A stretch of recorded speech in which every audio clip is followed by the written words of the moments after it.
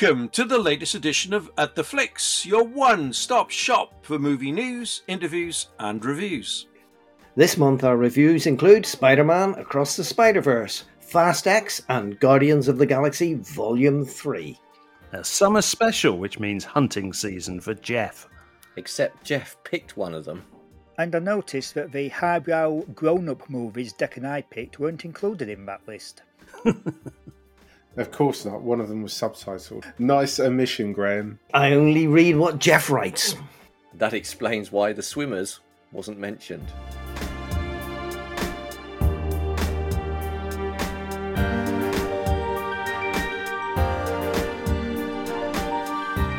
Greetings and salutations, I'm Jeff. Hi, I'm Graham. Hi, my name is Neil.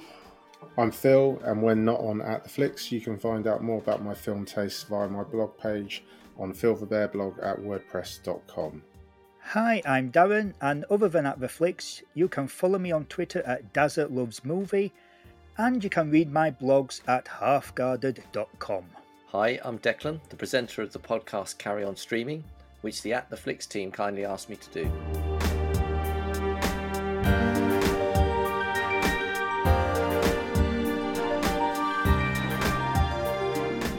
Okay, guys, I've got some good news to start. That'll make a change. The figures are in, and both the new format review show and Darren's video store podcasts are big hits.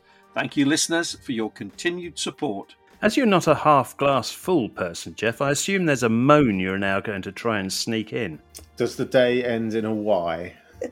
All right, okay, you not know me too well. And it's something, actually, I want all your feedback on. Now, recently, Disney Plus edited a scene from the Oscar-winning classic The French Connection. There was no advance notice, and I understand it was done without consultation with the director. Well, I don't want to talk about what was removed, because Graham will cut it anyway. I would like to know your thoughts about what happened and where do you think this will end? And if anything, can we as viewers do anything about it?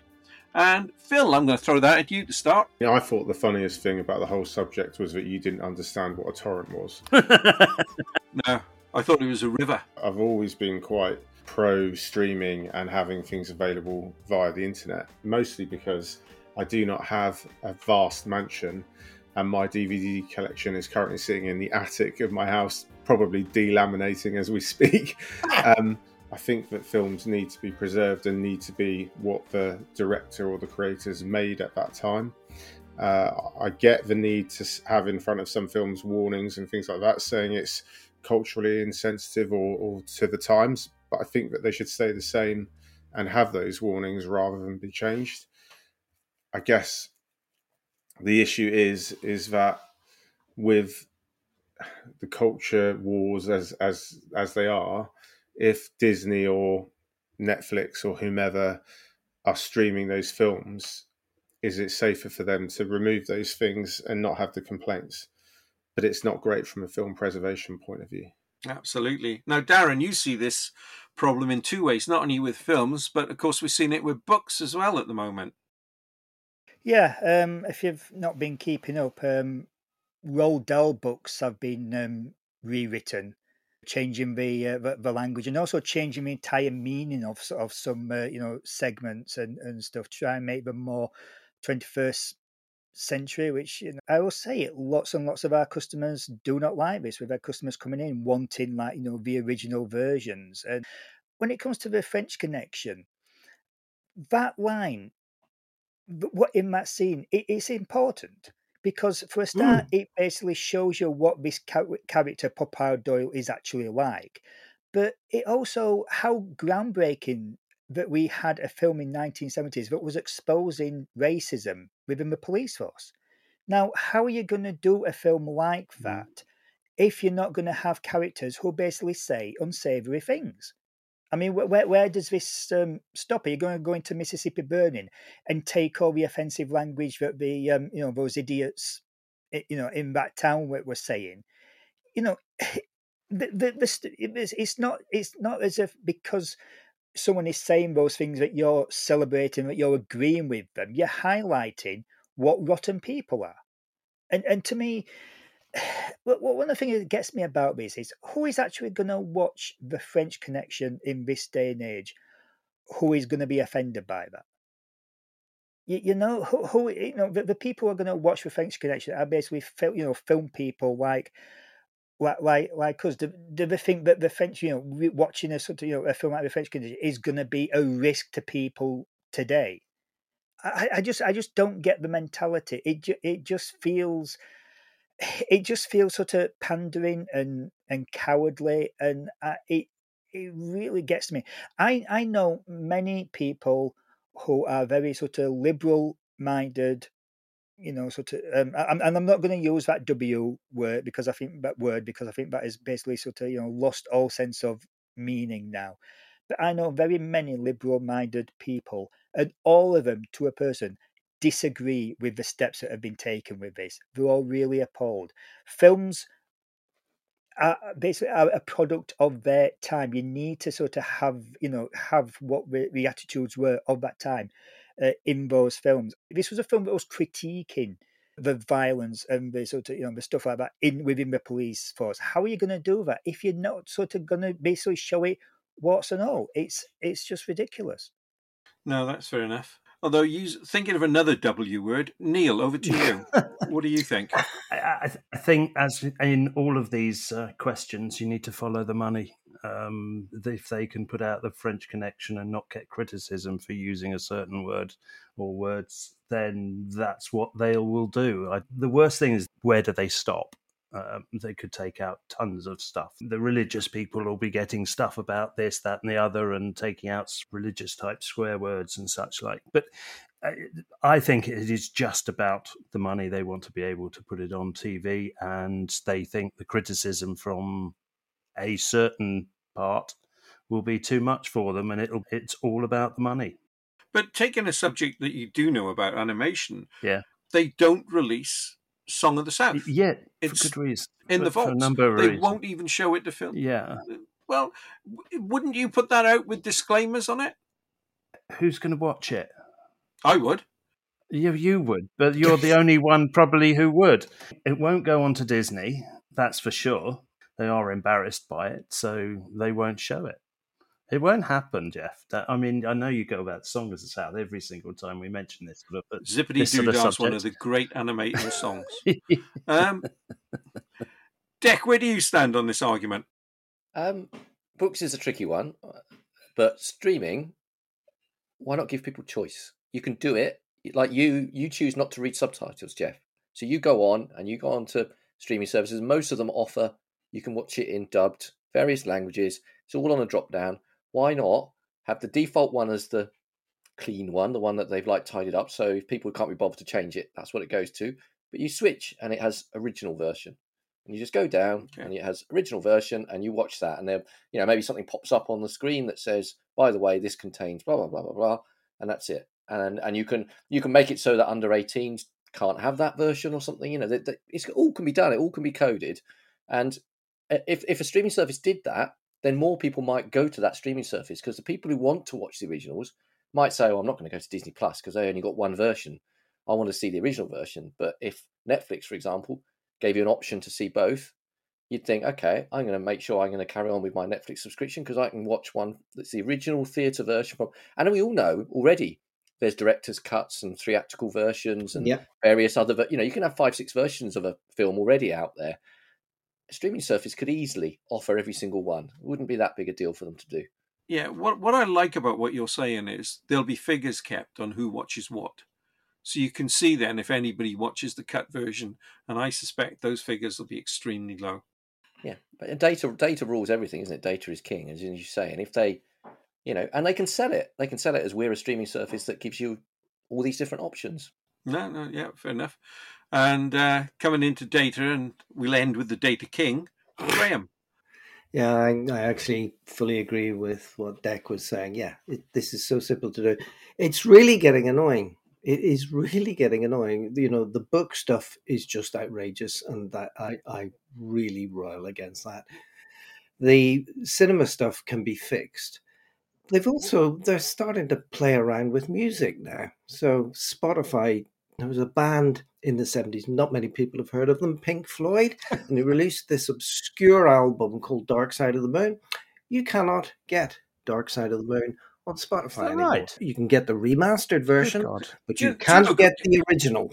You make a great point, Graham, because I couldn't get Rock and Roll Part 2 the other day. You'd probably be able to get Song of the South if they doctored it, but it would only be as long as a trailer. I think Deck's right, that we've got to shout loudly about it and just tell people, stop messing with stuff. You've got the original version, and then if you want to mess with it, you've got to create a special version, but the original version still needs to be there. What about if the director wants to change it? Yeah, Because It's the director's cut then, isn't it? Yeah. Funny story on that. There was John Badham made a version of Dracula in 1979, and I saw it in the cinema. And it's a fantastic film, really striking with its colour. Well, Badham fell out with the studio because he wanted to put it out in black and white, and because it's based on a 1920s play of Dracula, and they wouldn't let him. So when the VHS come out, then the DVD and the Blu-ray, he's muted all the colours down on it. Well, I don't want to see that. I've seen that version, and yeah, it's all right. But I think Badham's wrong. I want to see the original version. Yeah. It's like Steven Spielberg with turning the guns into walkie-talkies in E.T. Which he admitted himself was a mistake. Yeah. So what are we left with now? Which version? Do we get the walkie-talkie version or do we get the original version? I would prefer the original version. Yeah. But this is a different argument to, this is a director saying, I want to put it out the way I see the film, as opposed to some novice sitting in Disney studio somewhere saying, I'm going to cut the French Connection. Has William Freidkin said anything? Because I imagine he'd be quite outspoken about it. And I've been looking to try and find out what he said on it, and I can't find anything. Because I imagine it wouldn't be polite. Well, I imagine we'd be bleeping a lot of it if we were to play his response on the show. Yeah, I think so too. Yeah, I can imagine. And maybe that's the problem. The reason you haven't heard anything from him, he's still in just one stream of swear words. He hasn't taken breath yet. Can I just ask, has the UK version been edited yet? Because after all this saying, I looked up and the UK version was still intact. Yes. So when all this started, BBC Two, oddly enough, showed the film a week later, and that scene was in it. Good for them. They haven't cut it. So, but I've got a physical copy. Watch it quickly. No, I'm protecting my laminate on mine. I've got a physical copy. I've just got to go up to the attic and find it amongst about 20 boxes. And then actually see if my DVD player works, because the last time I used my DVD player, it only actually turned on if I pressed the eject button. The on-off button stopped working. That's how I turn mine on and off. Isn't that how you're supposed to do it? The only part of the film that's delaminated would be that one scene. Yes, it delaminates itself like that. Oh, God. Yeah, when streaming started, and I know we joke about this against physical media, it seemed really good. You could have everything you want. Yeah. Up and there, you didn't have storage problems, and they're even pissing on that now. Yeah, I mean, the fact that there are some films that have been created by streaming services for the streaming service, and then they decided, do you know what, can't be bothered using up that storage space and paying residuals to the people involved, so we'll take that away, and it's now gone. Crater, is that Crater you're talking about? Well, that's one of them. There was the Disney Plus film with the Breaking Bad lead actor. Is it Bryan Cranston? Yeah, Bryan Cranston. Yeah. He was in it's based on a true story, is it? About a gorilla in a circus. Yeah. So that's no longer on Disney Plus. You can't watch it, and that was made for Disney Plus. I don't believe there's a physical release of it. I think it's gone. And there are others that fit into that category. And the bit that I find odd is Disney and Netflix and whomever, they haven't actually explained why. No. Because storage space seems to be, that's a bit nebulous. They're massive companies, films like 2 gigs or whatever, 5 gigs, I don't know. Everyone seems, because there's no official statement, everyone jumps to conclusions on what is it. And the one that I see talked about often is it's about money and finances. So every time it's streamed, they have to pay aren't Yes. they? Half a penny to everyone or something.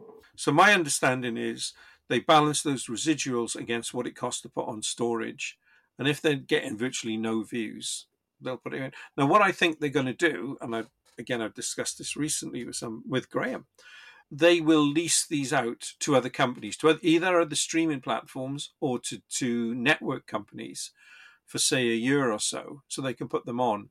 So examples here like Willow, Paramount Plus, Rise of the Pink Ladies, all of that's now in storage. So they'll just lease them out to somewhere. And companies are going to be crying out for it this autumn because, of course, the writer's strike is ongoing. So there's a lack of new shows coming through. And I think they'll be paying small fortunes to the likes of Disney and Paramount to get those shows. It's all about the money, Yes, as Neil said. Yeah. Oh, we could talk about this for hours, but I think we've got a review show to get to. So Thanks, guys. That was a little frightening. Whether it means anything to the big corporations, I doubt. But it's good just to be able to talk among some like-minded people about it. So thank you. Once they hear that At the Flicks are on the case, they'll be shitting themselves, Jeff, I tell you. That's right. Or at our age, we might be. Oh, you mean again? And on that cheery note, let's start on the reviews. And here we go. Sonny, I brought you in here to grow the basketball business. People don't know what the hell a Nike is. What's a Converse? NBA All-Star shoe. There's nothing cool about Nike. You would have to have a pretty compelling pitch. This is where you come up with a brilliant idea that no one else can see. Let's hear it. I got it. I found him. Who's that? Jesus? Can't afford it. I'm willing to bet my career on one guy. You ask me what I do here. This is what I do. I find you players, and I feel it this time. Yeah, okay, it's risky. For a rookie? Yes. Who's never set foot on an NBA court. That's the literal definition of rookie, yeah. What's the plan? We build a shoe line around just him. I need the greatest basketball shoe that's ever been made. Who's the player? Michael Jordan. First up this month is Air, the true story about the creation of the Air Jordan sports shoe. Wait till I hear you cry, a film about footwear. Trust us, it's much more than that. Back in 1984, Nike were not the powerhouse they are today. They were even looking at closing down their basketball shoe division. Then marketing vice president Sonny Vaccaro, played by Matt Damon, sees something special in a young player called Michael Jordan. Vaccaro believes he is the perfect choice for promotion of a new type of footwear. However, to sign Jordan, the marketing executive has to break a few of the agreed industry recruitment rules. Rule breaking that will upset more than a few people both inside and outside of Nike, and which could bring disaster to the company. Darren, it was a bold move by Amazon to put this film into cinemas before streaming it on Prime. Did it benefit from that cinema experience? I actually don't think it was a bold move, but just a really good common sense.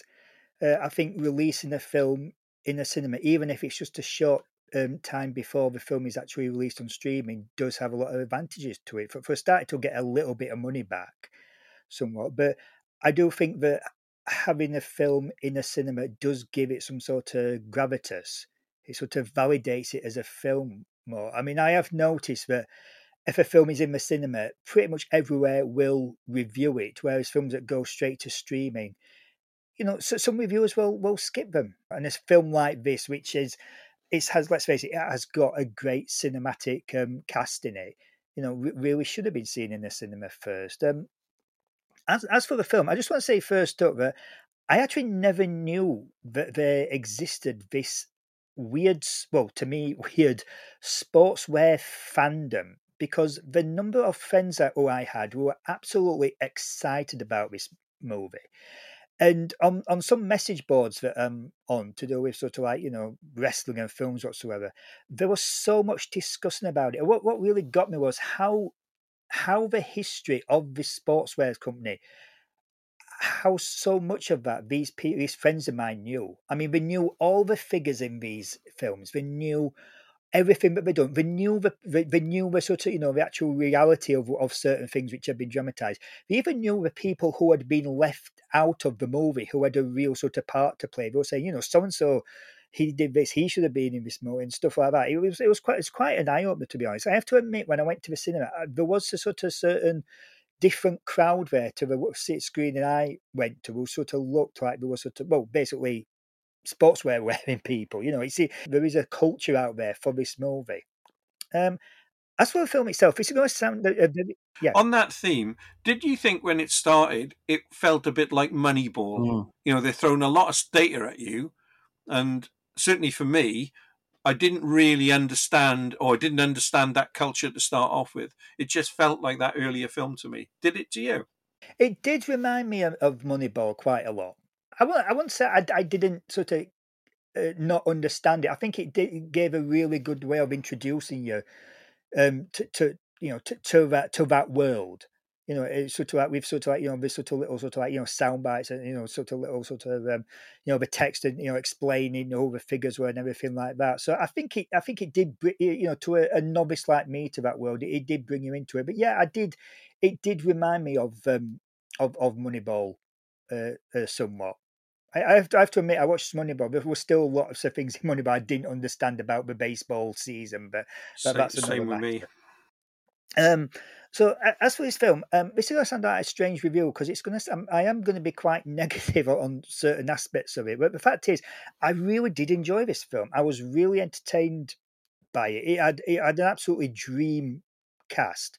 You know, who brought all these really oddball characters to life, and I've got to say, I really do like these pop culture story type movies that basically sort of, you know, go into the inside of stories that you sort of like, you know, but you just sort of take for granted now, you know, like you sort of like the Moneyball and the Founder and that sort of thing. You know, I do find this sort of thing really, really fascinating. And to me, it was really interesting to see how these bizarre businesses actually, you know, and marketing actually works. You know, I found it really fascinating, and the story was, you know, really told really well. The soundtrack was fantastic. I need to check actually if there's a CD version of this, because I thought the soundtrack track was great, and he told the story really well. The dialogue was great. It was really fun movie. The problem I had with it is that at the heart of the film, this is basically a love letter to capitalism. What's wrong with that? Well, you know, it is the thing. Like, okay, right at the start of the film, he sets up the drama and it introduces us to the fact that Nike are lagging behind third place in this sneaker war. And I was thinking, like, well, oh, boo-hoo, this massive corporation that shuts down plants in America, gets all the products made in sweatshops overseas, charges families a fortune to do it. Oh no, they're not making as much money as the other two company. Oh my God, they're the underdogs. And the ending itself as well, which kind of summed up my feelings as I came away from this film, is the big awe-inspiring conclusion was it that Michael Jordan's deal paved the way for top athletes to gain a cut from the sales of their products. Now, that's great. Don't get me wrong. I think that if a corporation is making a massive amount of money off someone's name, they're entitled to a cut of that. I'm not saying that at all, but I'm not going to cheer that these guys who are already millionaires just based on the money that they're getting from sort of, you know, playing basketball already, and that they've got more, you know, am I supposed to be sort of like really happy for them that they've now got even more money that they can blow on cocaine and cars and lawyers to bail them out when they get into trouble? Allegedly. You know? Yeah, well, yeah, you know. I'm sorry. But you always need more cocaine.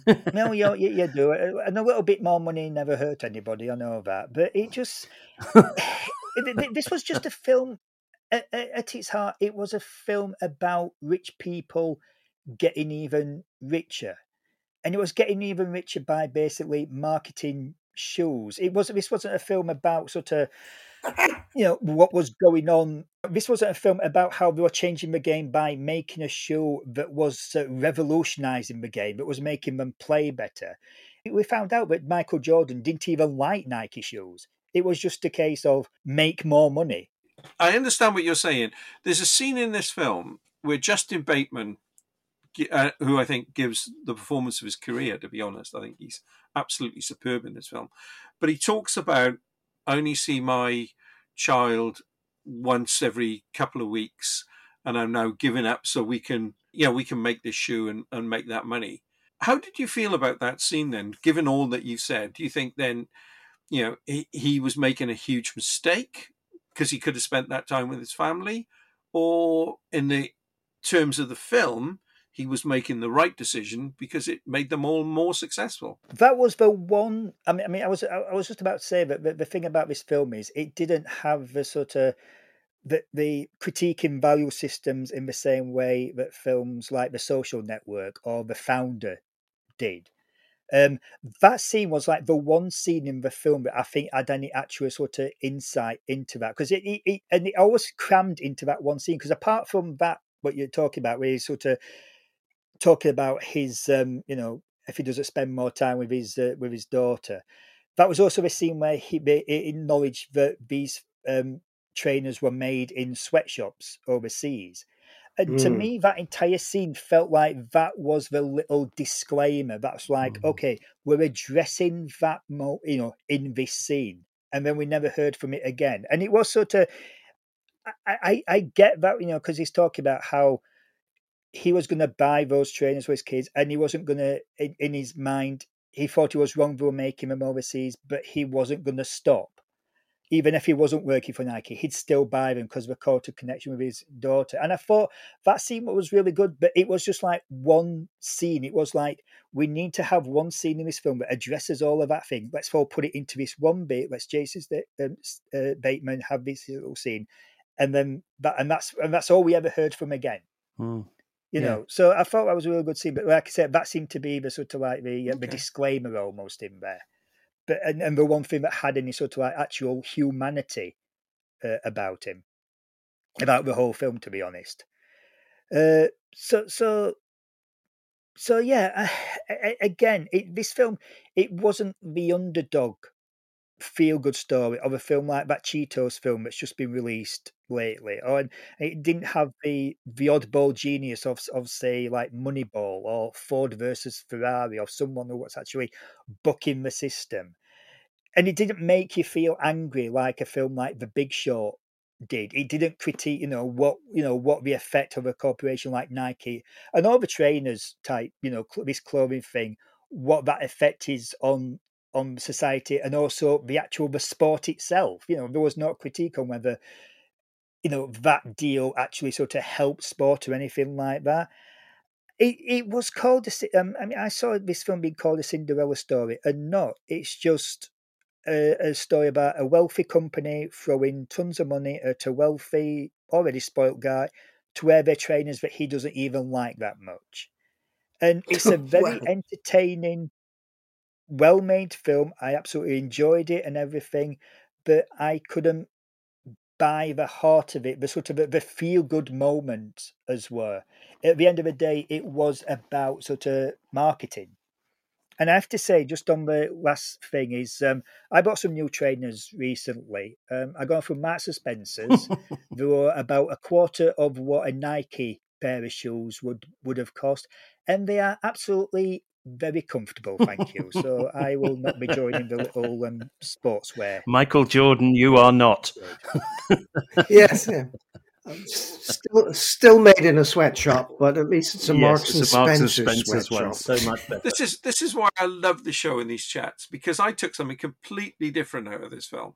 To me, it was all a film about teamwork and the fact that every member of the team had something to give, and they were encouraged and they fed off one another. So I didn't see it as, it made all the money, but I didn't see it in that way. I saw it. I watched it in a completely different way to Darren, and I would add, and I will hand it out now, is it's my film of the year so far. So, Dick, I agree with you, Jeff. Really, I didn't see any of that when I was reading Darren's review. I was like, I didn't. He's right, but I didn't see it. I was just swept along, I suppose, enjoying the film, swept along, loving the music, which he's already mentioned. Very nostalgic from my youth. I thought it was an underdog story. And I know now you're highlighting that, of course they were. But I didn't, in the film, I just thought, oh no, they're doing really badly. And Matt Damon's throwing a gamble of the dice and going against, all the rest of the people in the room and saying, this is our last chance. And if we don't do this, the whole department and team are all going to be out of work. And I did see it as an underdog story. And I was punching the air with joy. And I was like, yeah, they've done it. And I don't know. I was just lost in the moment. I saw it in cinema and just almost forgot it was Nike and just went with it. And I thought, yeah, there was some really funny moments in it. And there was some obviously a little bit of tension in there. Yeah, it made a mockery of marketing really in a lot of places as well, because they make these stupid films that didn't work at all. But if Michael Jordan had failed as a player, then that cut he got of the shoes wouldn't have meant anything, because he wouldn't have sold any, because he would have been a failure. And after a year of sales, no one would have remembered his name. But of course, he went on to become a genius and stuff like that. So it led to him being very wealthy. But justly deserved. I mean, if you watch The Last Dance, he's a phenomenal player. But I don't really watch basketball. But sounds like he is one of the greats, and therefore probably deserved all his rewards for all the hard work he put in. But I was swept away with it and thoroughly enjoyed this film. Yeah, Darren? Can I just add something as well? This is something I just completely thought of. That big speech that Matt Damon does in the boardroom, and it was a really well done speech. This great speech which is his pitch, and it's supposed to be the one that gives you something to think about. That's supposed to be the sort of like, the triumphant scene. But what actually happens next? They phone him and say, "Oh, we've decided to go with you, providing we get a cut of all the trainers." So in reality, that speech that he did doesn't actually win them. It's not that Michael Jordan afterwards thought, "Wow, this is really something. This is a really sort of great sort of company for worker." All that he comes back with is, "I'll come to you if you give me the best cut of it, if you give me the most money." So that speech, which is all inspiring, doesn't really make a great difference to the actual, the conclusion to the film. It's the deal that they cut after that's the main thing. Yeah, look, you did this last time when we had that review of, what was it, Tar, wasn't it? And that made me go and rewatch the thing again. So you're doing it again now. Neil? Yeah, I watched it, and you did tell me that it was your film of the year, Jeff. So you were bound to hate it. Bound to hate it. No, I did enjoy it, but as I then read Darren's review, and I had to have a think back. Damn it. I'm going to have to watch it again now. The comment also that Nike were doing badly. They were only doing badly in basketball. They were the number one running shoe, and everybody ran. And in the 80s, jogging was everywhere in the 80s. But then basketball was failing miserably. They needed They needed Michael Jordan more than Michael Jordan needed them, which I think is mentioned in the film.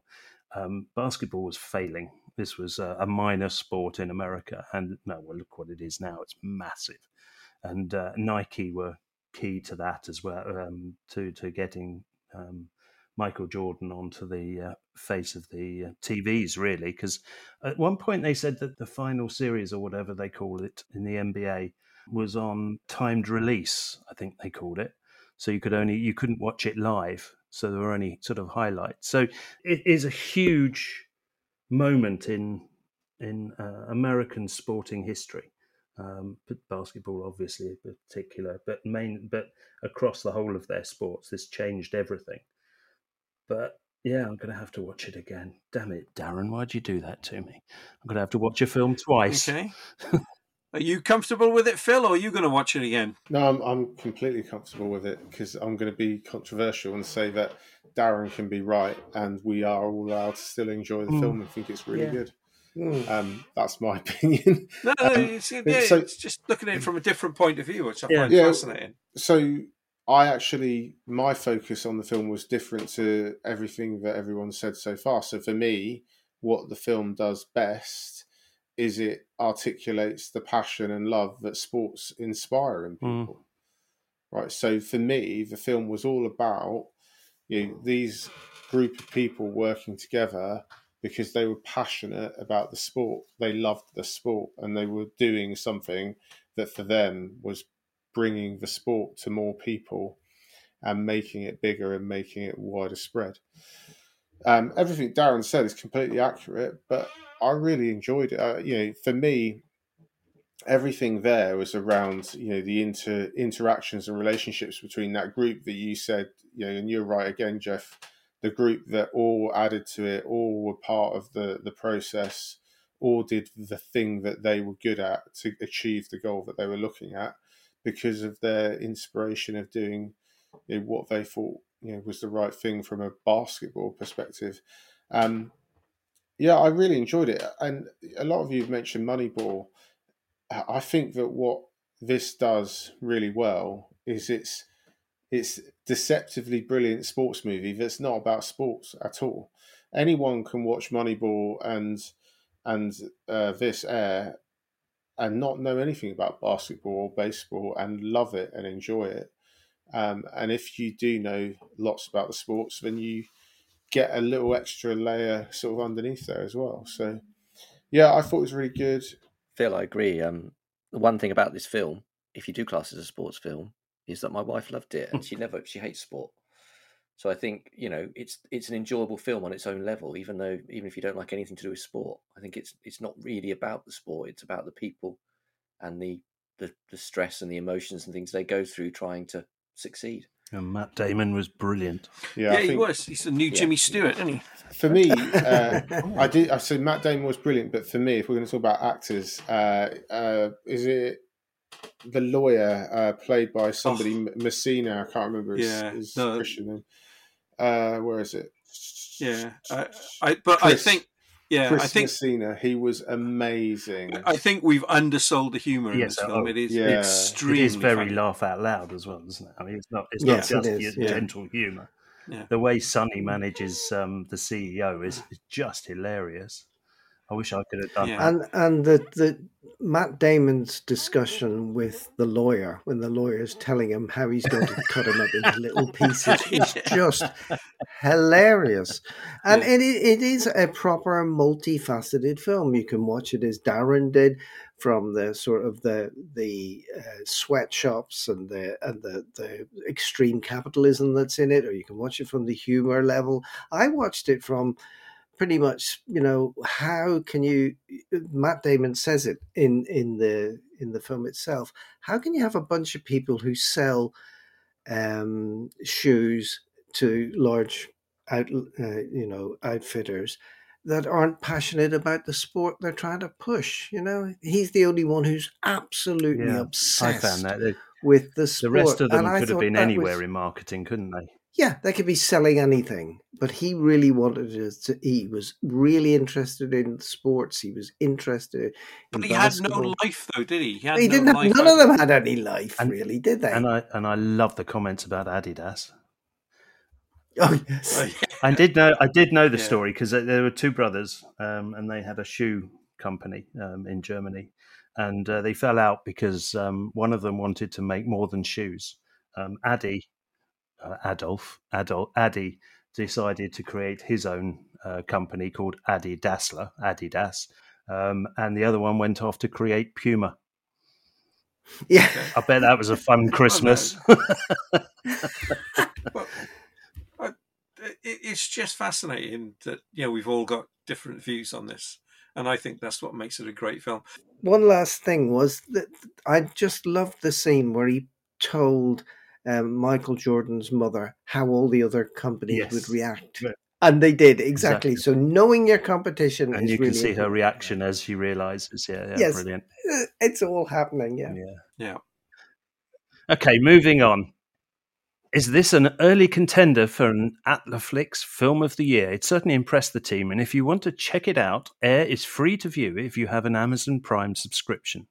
Coming later in the show are Guardians of the Galaxy 3, The Swimmers, and Spiderman Across the Spider-Verse. Before that, we turn to the summer blockbusters with Fast X, the latest in that all-action series that frequently defies the laws of physics. Let's start back at the beginning, shall we? Los Angeles, 2001. Humble roots, local kids, street racers who became hijackers. Graduated to high-speed smuggling. Mobile jailbreaks. Train robberies. If it could be done in a car, they did it. If it violates the laws of God and gravity, they did it twice. But the days where one man behind the wheel of a car can make a difference are over. It's time to prepare for what's coming. You might want to buckle up.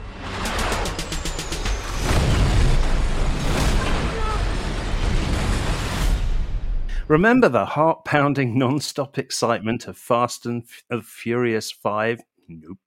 That's the bank robbery episode set in South America. No, then it may be worth revisiting before watching the latest in this epic series. The main villain in 5 was crime lord Reyes, and while that story had a very exciting and satisfying ending, there appears to have been a loose end. Reyes' psychotic son Dante, played by Jason Momoa, survived the carnage in Rio and now wants revenge. It has taken him years to plan how to bring down Dom, once again played by Vin Diesel, and his extended family. The best served cold game begins with an amazing action set piece which almost destroys most of Rome, and from there the stakes and carnage just get higher. This is the first part of the end game. There's 2 of them. This is the first part of the end game for the Fast and Furious franchise. Say that quickly. Jeff, is it the start of a worthy send-off? Well, the short answer to that, Neil, is yes, and well read, by the way. It ticks all the boxes of expectation for this series. Plenty of action, breathtaking bending of the rules of physics, edge-of-the-seat moments, and, of course, family. Lots about family. Jeff, can I interrupt you? That's funny, because you summed it up exactly, because I have never watched a Fast film, and I had to, because I knew I was doing this review show, so I had to give away my hard-earned money and pay for a ticket to That's more than Neil did. Sit and watch Fast X. And it was and to warm me up, I watched a YouTube thing about quickly summing up the last 9 films, and all it went on about was family, barbecues, bottles of Corona, bending the laws of physics, lots and lots of fast cars. And so I literally turned up for the movie and I thought, oh, it's exactly what I thought it would be. It's like a checklist going, yep, that. And I was like laughing all the way through it. So yeah, it was very entertaining, but carry on. But you found it entertaining? I found it very entertaining and probably almost more funny because I hadn't seen anything else. So to me, it was all new. So yeah, I don't know how you sit through 10 of those, but one of them, it was entertaining. I mean, there's 11 if you count Hobbs and Shaw. Yeah. Oh yeah, Hobbs and Shaw. Thank you for that, Deck. That's quite important for where I'm going to go with this, because I think the Fast and Furious films have now reached the stage where they defy criticism. So while I have my thoughts on how number 10 compares to the others, I want to focus on the franchise first and how we ended up with a cricket-defying series. Well done. Yeah. I was going to take it through Lords to get beaten later. So how did a relatively small budget 2001 summer movie become a mega franchise? It's something film historians will be talking about and studying for generations. I think they will. I agree. I'm endlessly fascinated by the evolution of the Fast franchise. Yeah. I am. It's amazing. Yeah. I saw that first film when it came out that summer. Yeah, it was okay. It was a little crime drama with plenty of fast cars, but nothing more. And I've lost my place now. Good. So we're in there. Thank you. Moving on. There's nothing. I mean, and that goes to the next 3 in the series. You know, there's nothing really more than fast cars, merchandising for teenage boys. It doesn't make the series stand out. They're all based around essentially illegal street car races that made the first film such a hit.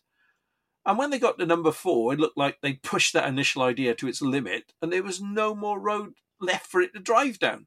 Indeed, 2 of the stars, Vin Diesel and Paul Walker, had dropped out of the series and come back into it. I mean, it's just crazy how this thing had even got to 4. But then 2 factors over the next couple of films came into play. Firstly, an unused script for a sequel to the Italian Job remake, and I'm not making that up. This became the heist movie that is Fast and the Furious 5, and in a sense, the prequel to this film, and the one or possibly two yet to come. It changed the tone of the series and introduced such over-the-top characters as Hobbs, as played by Dwayne Johnson.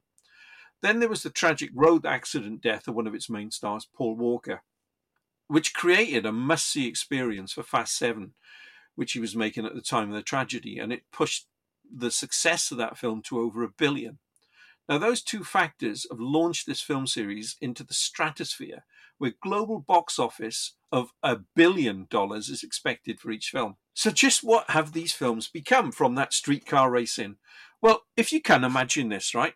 A Roger Moore James Bond film combined with the Waldens. That is what you've got with the fun of this combo. You can't take it seriously, and that's why it's critic-proof. Can I just jump in and say, technically, Jeff, you're telling us that you like a superhero movie, because that's what they basically are at this point. I do. I do. I mean, if we want to go there, I will confess you, all the first run of Marvel films, up to and including the first Avengers, I loved them all. I thought they were great. So, yeah, and that's the same here. Essentially, you're right. It is a superhero movie, and it's got the absurdity of a superhero movie. You know, let's forget the physics. Which they do, generally. Yeah. No, let's take the character of Deckard Shaw, as played by Jason Statham. He was a villain who killed off one of the core team. Since then, he's redeemed himself and is now a hero in his own spin-off series. Oh, and that death, it doesn't really matter, because they brought that character Han back from the dead by showing how his demise was faked. So all of this... So retcons are as important as Corona and family and physics defining. Because there are so many retcons in the series now. It's amazing. Yeah, it's the ultimate summer movie. It rattles along like an express train, makes little sense, and being honest and right up to date with this film, I love this latest installment pretty much from beginning to end. Now, there's been a slight deviation from what we've come to expect from a Fast movie, and Deck, you've studied this hard, so you would know this. You know it always ends with a big family barbecue where they pay tribute to each other, and of course God, as the person who's most redeemed throughout the course of that film has to say grace. Now, this is why Graham loves him. This film breaks that sequence because it starts with the barbecue and then builds to, well, it doesn't have an ending, it's a cliffhanger ending. But along the way, after that action-free start, which is a bit boring, there are some very exciting action set pieces. I mean, I've always wanted to see Rome destroyed. This was near enough a dream for me. Oh, God, the barbarians are back. The Vatican. They didn't get the Vatican. That's a disappointing bit, isn't it, Jeff? Yeah. Now, you notice I haven't actually mentioned anything about how good the acting is. Oh, you called it acting. That was hysterical. But there is one performance of note here, and I think full credit to Jason Momoa, who plays his character Dante like the Joker from The Dark Knight. He's clearly watched Heath Ledger. Do you think that was a lot of that was ad-libbed, or do you think it was written that way? Because I thought that he was the highlight in terms of the way he portrayed that character as a villain who doesn't care what he wears or what he looks like and comes out with ridiculous statements. I thought he was a brilliant pantomime villain, and I thought he was fantastic. And do you reckon he did a lot of that himself, or do you reckon it was written like that? I reckon he read the lines as he said them were written, but the way that he delivered it and the fact that he was super camp, that has to be all him.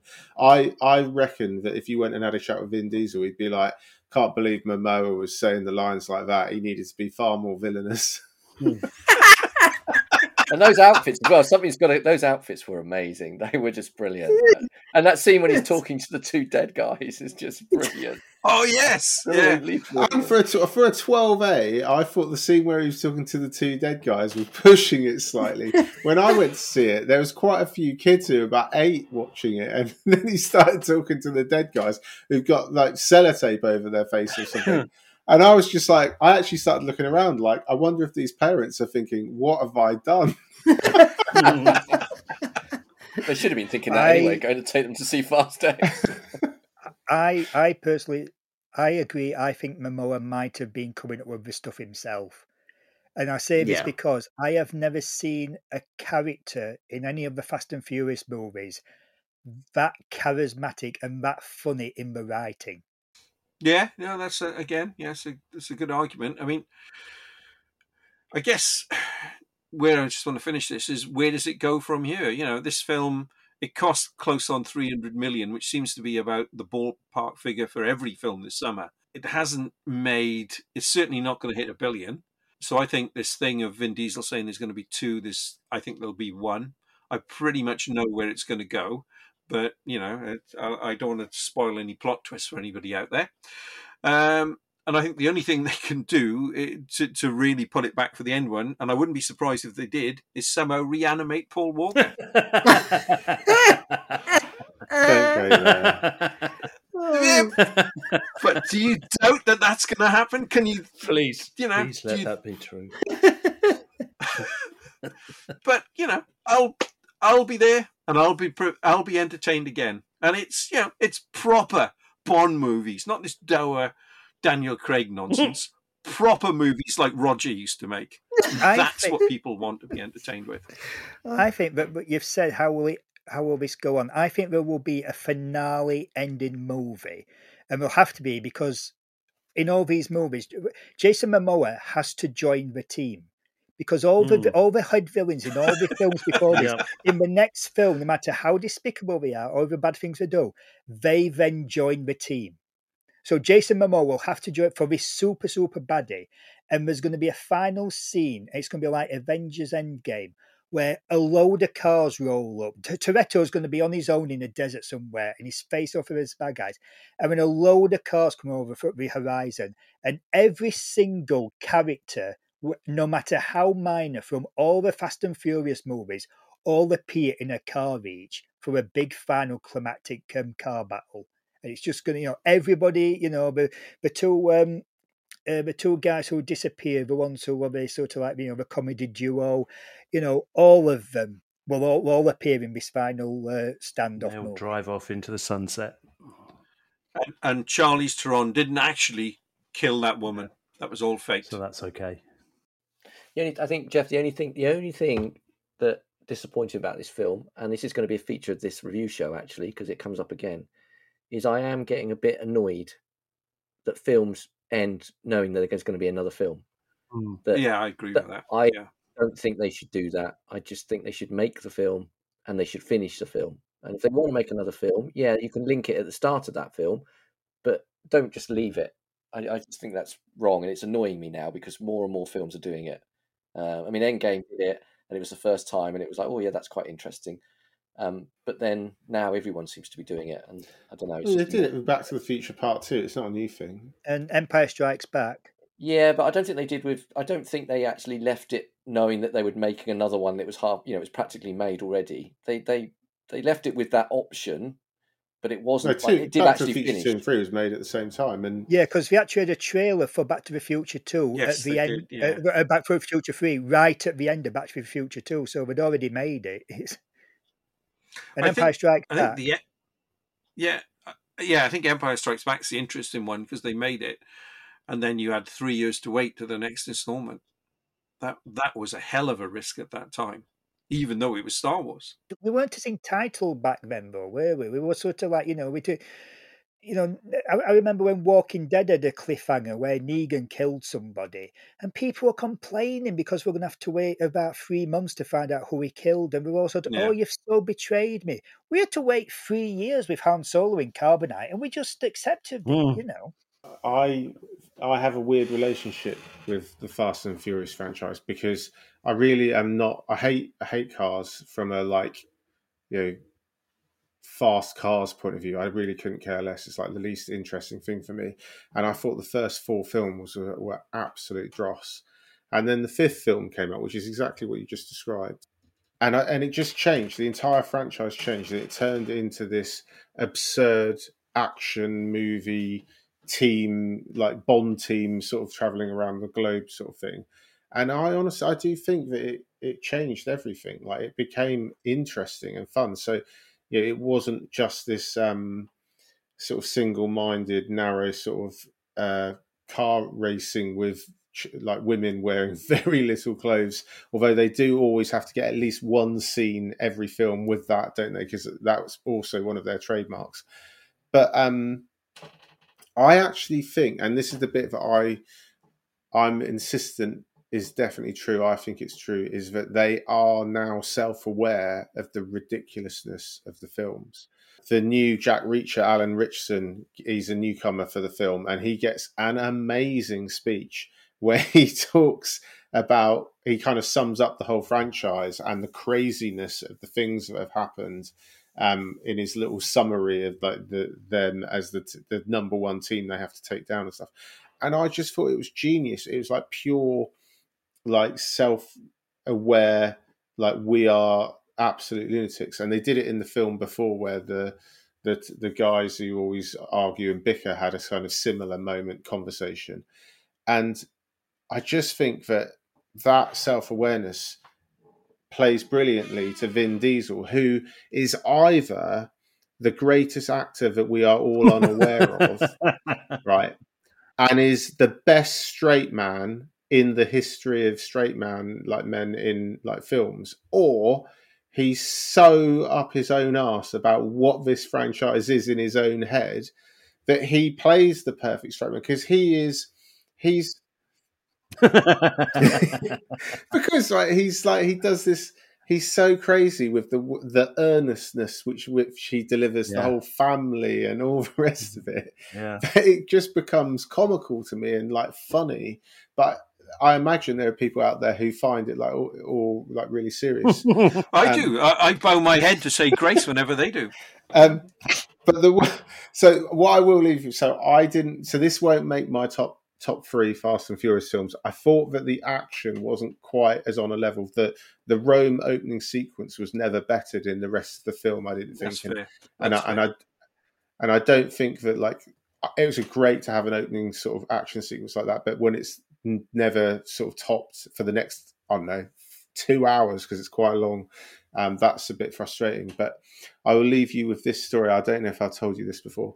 I was working at the cinema when Too Fast, Too Furious came out, and one of my friends went to see it, and he went to see it with one of his friends who I didn't know, and I was ushering, and when the film came out, and I hadn't seen it at this point, they came out, and I said, "Oh, how was it?" And this friend of a friend who I didn't know, he described it as fat. And that was with a PH, by the way. And I, at the time, just went, okay. I had no idea what that meant. I thought he meant fat with an F and just didn't want to comment on it.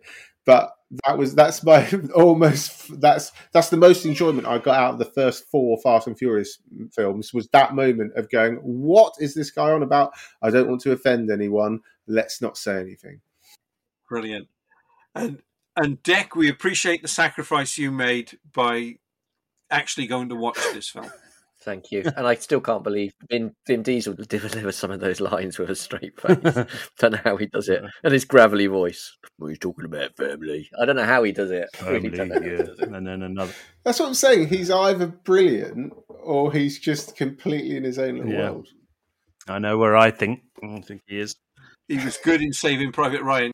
Neil, over to you. If our review has encouraged you to watch Fast X, I can't believe that I'm actually saying that, you can now check it out on video on demand. As the Fast and the Furious franchise draws to a close, you have to wonder, how will they ever replace this highlight of the summer season? And talking of film series coming to an end, let's link almost seamlessly to our next movie, Guardians of the Galaxy Volume 3. Hold on there, Neil. We are taking a short commercial break. Come back tomorrow for part 2 of the show, which will include the reviews of Guardians of the Galaxy 3, Spiderman Across the Spider-Verse, and The Swimmers.